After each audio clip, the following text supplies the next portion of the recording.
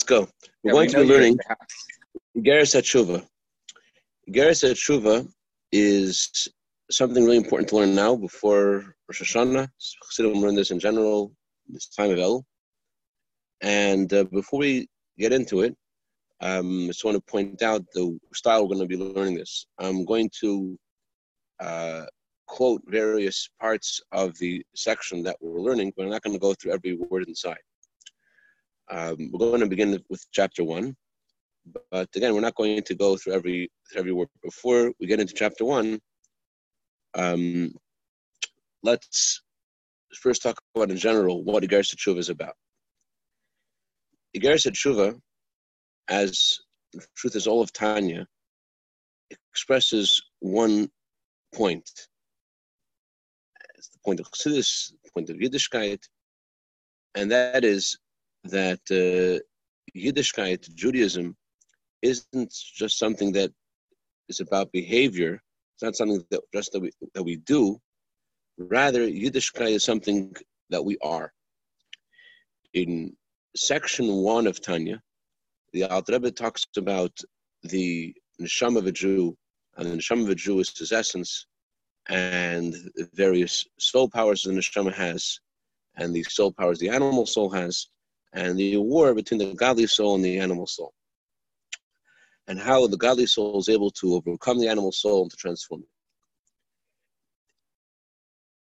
And the focus is how this is who you are. You are your neshama. That is your real reality. In section 2 of Tanya, Sha'ar Yichud Ve'emunah, the Alter Rebbe discusses the mindset that's behind this perspective.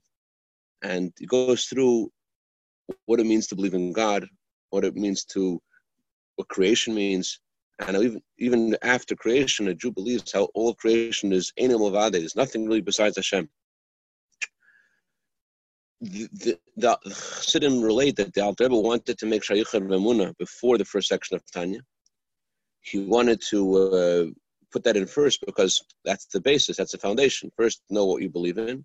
Now we can talk about how to go with that faith. But the Alter actually left a hint, even though he decided to put section 1 first and section 2 second. He still put in something inside the Tanya that alludes that section 2 should have been first. In Chinuch Katan, he puts over there, as we have explained, referring to Sha'ar Yichud Ve'emunah, so it sounds like Sha'ar Yichud Ve'emunah is first. Anyways, the point is that Tanya talks about who you are, not about things that you do. Judaism isn't just something that you do. Judaism is something that you are. And so too, in Igeres HaTshuva, one of the Alter Rebbe's major points is that Tshuva isn't just something that you do. Tshuva is something that you are. The Rebbe actually used the expression, one mimer, that a Jew, essence of a Jew is Tshuva. That's who you are. Tshuva is who you are. It's not something that you do. It's not something that's part of your behavior. Your essence is to return to Hashem. That's what you're about. That's what Jews are. Jews are people that return to Hashem. They want to be closer to Hashem. So he titles this the letter of Tshuva. Why does he use the word letter? Why is that significant? The first section of Tanya, Likutei Moharan, gathered sayings, is about things that the Alter Rebbe told individuals in Yechidus, in private audiences, about their various questions they had in their service of Hashem. So it's gathered sayings. That's one interpretation of gathered sayings. Also, gathered sayings is referring to the sayings that the Alter Rebbe heard from Baal Shem Tov, and the Maggid, and the Shalah. Sha'ar Yichud Ve'emunah, it's called the gate of faith. It tells you how to get to faith. Here, the Alter Rebbe uses the word letter. Why is letter over here used? Igeres HaKodesh are all actual letters Alter Rebbe sent. But this is a section on Tanya, and yet it's called a letter. Why is it called a letter? And the answer is that a letter is sent to a distant place, and a letter is something which is transient. It's sent and it's done, and it's about something that's specific.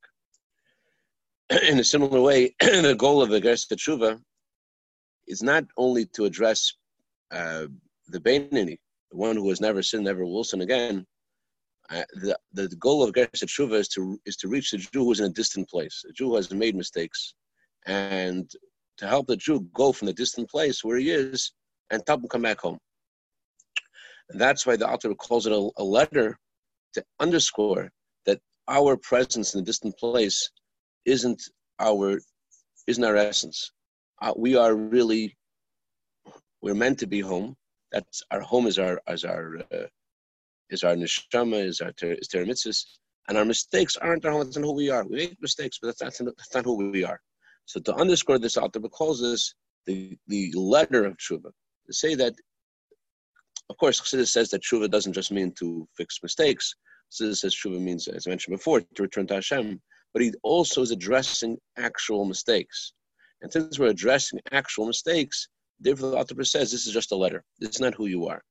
Don't identify yourself by your mistakes. We were forbearing yesterday about, I think Zev's patience was gone after my first 25 minutes of the first segment of the forbearing. So I think Zev heard this part, so I'll tell it to you again. It says in Halacha that Gemara says, if you try to buy fruit that does not exist yet, you try to buy the fruit that a tree will produce, the halacha is you don't acquire the fruit. Try to buy the fruit you have. I have a lemon tree over here and a kumquat tree and you want to buy the orange tree. You want to buy the oranges that the tree will produce. The halacha is you don't acquire them because they haven't yet arrived in the world. But you can acquire the tree for its production. You can acquire the fruit of the tree, and you can acquire the tree for its production. What's the difference between acquiring the tree for its production that works and acquiring the fruit of the tree that doesn't work? I mean, the fruit of the tree is a goal. Who wants the tree's ability to produce fruit? But if you aim for the fruit, you end up with nothing. You aim for the tree, you get everything. What does that mean? Fruit, in this analogy, Hasidim uses halacha as an analogy for our goal in being where we're supposed to be. If your whole goal is just based on mitzvahs and Torah and action and change, so you'll get somewhere, but you're not really going to be able to make an acquisition. You're not really going to make a lasting change just with the mitzvahs themselves, because you have to start off with you're a Jew, and this is where you belong. This is who you are. And when you start off with that perspective, so then you get the fruit too. But you have to start off with, I'm a Yid, and this belongs to me. That's the difference between the fruit or the tree. The aim for the fruit means the mitzvahs. El is coming, I want to make sure I'm doing all the mitzvahs right. That's great. But the first thing you have to say before you get to the month of El, you want to do things right. Who are you? You're a Yid, and you're part of the Jewish people, and you got the Torah from Hashem Har Sinai, and you are there with everybody, and you're going to get there. And this is who you are. You have to start off with the good. You have to start off with saying that you are good and you're part of this. And then you'll be able to get to where you need to get to. That's why the author calls it the letter of Tshuva. Everyone follow the analogy? It's an important analogy. It's important. It's a fundamental thing in Yiddishkeit. You get it, you don't get it. You get it. Okay. So that's why the author calls this a letter of Tshuva to tell us that he's going to help us get to where we come home. It's a letter to you. You're far away. He said, I'm giving you this letter to help you come home. But this is you're not at home right now. But you have a home. You belong at home. And you're going to get home. Okay. So the Alter Rebbe begins the Gersa Tshuva with a quote from a Brisa.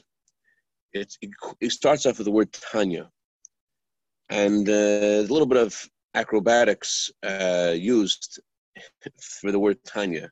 If you look at the Gemara, you wouldn't necessarily find the word Tanya.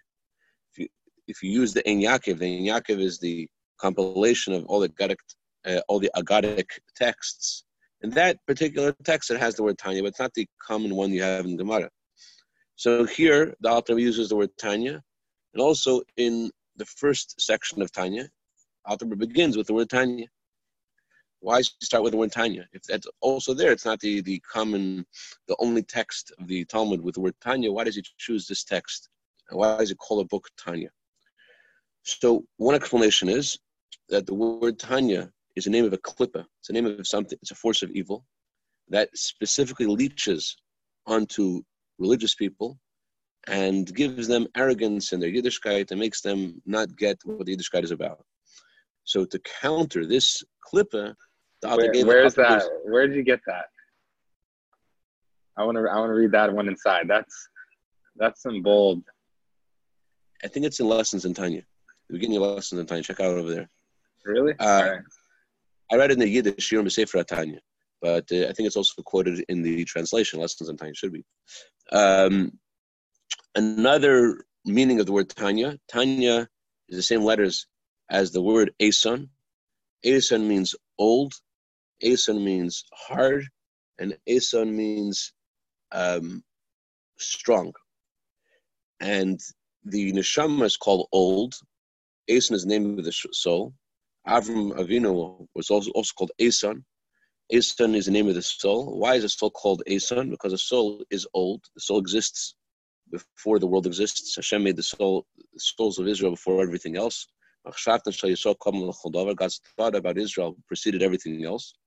And we're called hard and strong because the neshama is a force that nothing can stop.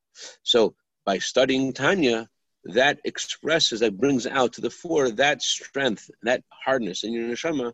You express that by studying Tanya. It takes away How did you connect Eitan to Tanya? Because Tanya is the same letters as Eson. So second reason why we call it Tanya is because Tanya is letters of the word Eson, which is the name of the soul, the strength and the hardness and oldness of the soul. The oldness, again, is because the neshama exists before the world exists. So that's when we want to summon that neshama energy, and you get that neshama energy just by studying Tanya. Even now, there's a lot of things that happen by studying Tanya, derech skula, without you necessarily assimilating the information and causing you to change. The fact you're studying Tanya itself does something.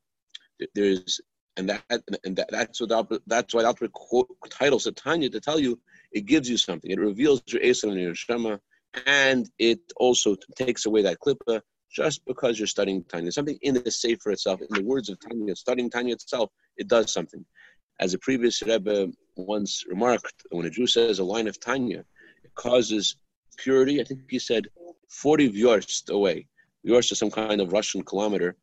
40 vyorst away is affected just by a Jew saying a word of Tanya. So, what is Rabbi? Is this like the rated R version of Lessons in Tanya? I didn't get access to. It's not there. There's a good 5 pages of intro there. You should be look through it. Maybe it is there. Okay, maybe it's not. It could be it's not. I will. But it's definitely in the Yiddish version. But in the beginning of the whole set, or in the beginning of the Geras Teshuva? No, beginning of the whole set. This also applies to Geras Teshuva as well, but Geras Teshuva also brings the word Tanya. Rabbi Adin Steinsaltz Shalom.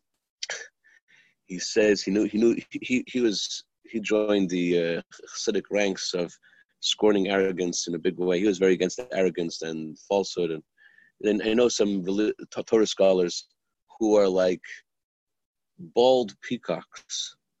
They're like bald peacocks. They look like ugly chickens. Anyways, that's what arrogance does to Yiddishkeit. It makes beautiful peacocks look like ugly bald chickens. No offense to chickens. Sorry. Anyways, if you're very politically correct in this city. Anyways, what about offense to bald people? Huh? Never mind. Okay, so the Geras Teshuva begins with a quote from the end of Tractate Yuma. Tractate Yuma actually ends a few pages later, and the Alter specifically calls this the end of Tractate Yuma, as we'll see in a second. But before we do, let's go over what he's quoting from. What happens? There is a man named Ramas ben Choresh. He asks Rabbi Eliezer ben Azariah Akasha. He asked Rabbi Eliezer ben Azariah, I heard that Rabbi Shmuel says there are 3 ways to cause atonement. Is this true? I heard there's 4 ways to cause atonement. Is this true? Rabbi Eliezer ben Azariah says there are 3 ways, and tshuva accompanies each way. There are actually 3 ways. There are 3 ways, and tshuva comes with each one. So the three kinds of kapara that are discussed here, there's a kapara for a positive mitzvah. You do tshuva for a positive mitzvah. So the Alter Rebbe says, Gemara says, you, without moving, you are immediately forgiven. Then there is tshuva for a leis aseh, tshuva for a negative commandment, and tshuva for negative commandments. And then the Alter Rebbe says that in addition to tshuva, you have to wait. The tshuva holds back the punishment, and then Yom Kippur comes and causes there to be atonement for the leis aseh. So Mrs. Aseh causes an immediate forgiveness, and the leis aseh causes the punishment to be hung in the balance. There's no, the court does not administer punishment if you've done tshuva for a negative commandment, but Yom Kippur is what's needed to actually cause the atonement. And then there is krisis miznas bezdin, and there are the more severe sins, the sins which are punishable by kares or death. And the Alter Rebbe says tshuva and Yom Kippur, they hold they hold the heavenly court at bay. It's from administering the full punishment of the actual penalty of death, etc. And Yisurim Markin, and pain cleanses the neshama it cleanses the person from these sins. All right, seems like all we need to do is just have remorse, give tzedakah, and show up in Yom Kippur, and then we're good. Or do I have it all wrong? Obviously, yes, you try not to do that avera again, whatever that avera is, but as long as you feel bad, you try not to do it again. You give as much tzedakah as you can, as many Polish Gedorim or whatever those Polish koyans are, aka just keep on writing checks and show up on Yom Kippur, say your al-chaitz, and that's it. You do it again next year with hopefully a little less averas than the year before. Seems to be working for you, Zev. Let me ask you a question, Zev. Is tshuva for averas, or is tshuva about coming, or is tshuva coming closer to Hashem? Yeah, I think it's one and the same thing. You realize that you separated yourself from Hashem with that avera. You severed that little thread of rope that's probably intertwined so many times over and over again. So you got these big knots between you and Hashem, but it's a stronger rope. So you go to Shul Yom Kippur to try to reestablish that relationship with you and Hashem. I mean, isn't it one and the same thing? Maybe you've been pickled in Hasidic philosophy and you're unaware of another perspective, but it sounded like you were echoing another perspective when you started off before. The Alter Rebbe emphasizes over here that we're not talking about fixing accounts.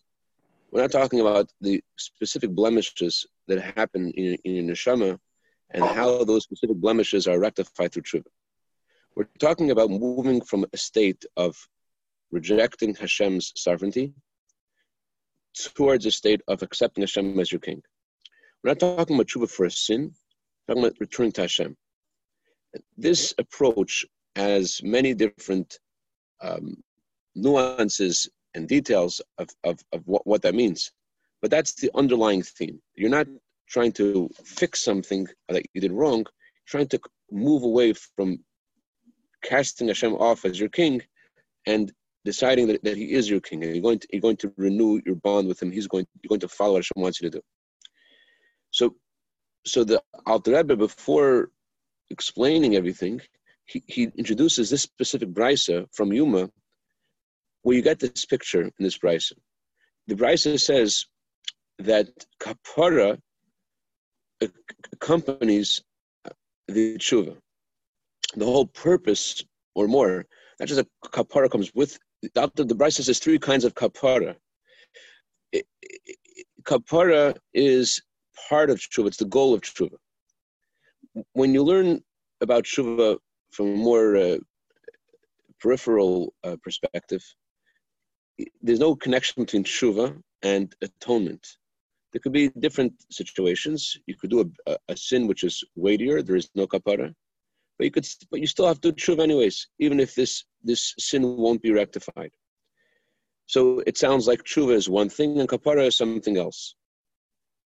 If tshuva is about rectifying sins, so then it's understood that's the approach. The Torah tells a person to do tshuva, and it doesn't matter whether Hashem will fix the sin or not. But according to the Alter Rebbe, tshuva is not for a specific sin. Tshuva is about returning to Hashem. So the whole idea of tshuva is to go back to a situation where you're connected to Hashem. So what you're looking for when you're doing tshuva is that Hashem should allow you to remove this blockage between you and Hashem. You should be connected again to Him. So although it's possible that there is a very weighty sin that cannot be removed, you still do tshuva. It's kind of like you daven. You daven to the Eibusher, it's mitzvah to daven. And although your goal in davening is Hashem should answer your requests, but there's still mitzvah daven. Mitzvah daven anyway. It's mitzvah to search for chametz, whether or not you find chametz. So it's possible that whether or not the kapara is granted, your goal in tshuva is to renew your bond with Hashem, to remove the things that separate you from Hashem. That's what kapara means. That's what the brisa means. By a mitzvah say the connection is immediately renewed. By leisa say there is Yom Kippur, but you need Yom Kippur to cause this renewal in this bond. With weightier sins, you have to have pain to cause this bond to be renewed. But the whole goal of the tshuva is the kapara is renewal in your bond with Hashem. So the whole purpose of tshuva is kapara. The purpose of tshuva is this bond with Hashem, and that's why the brisa says over here, there are three kinds of kapara, and tshuva goes with each of them.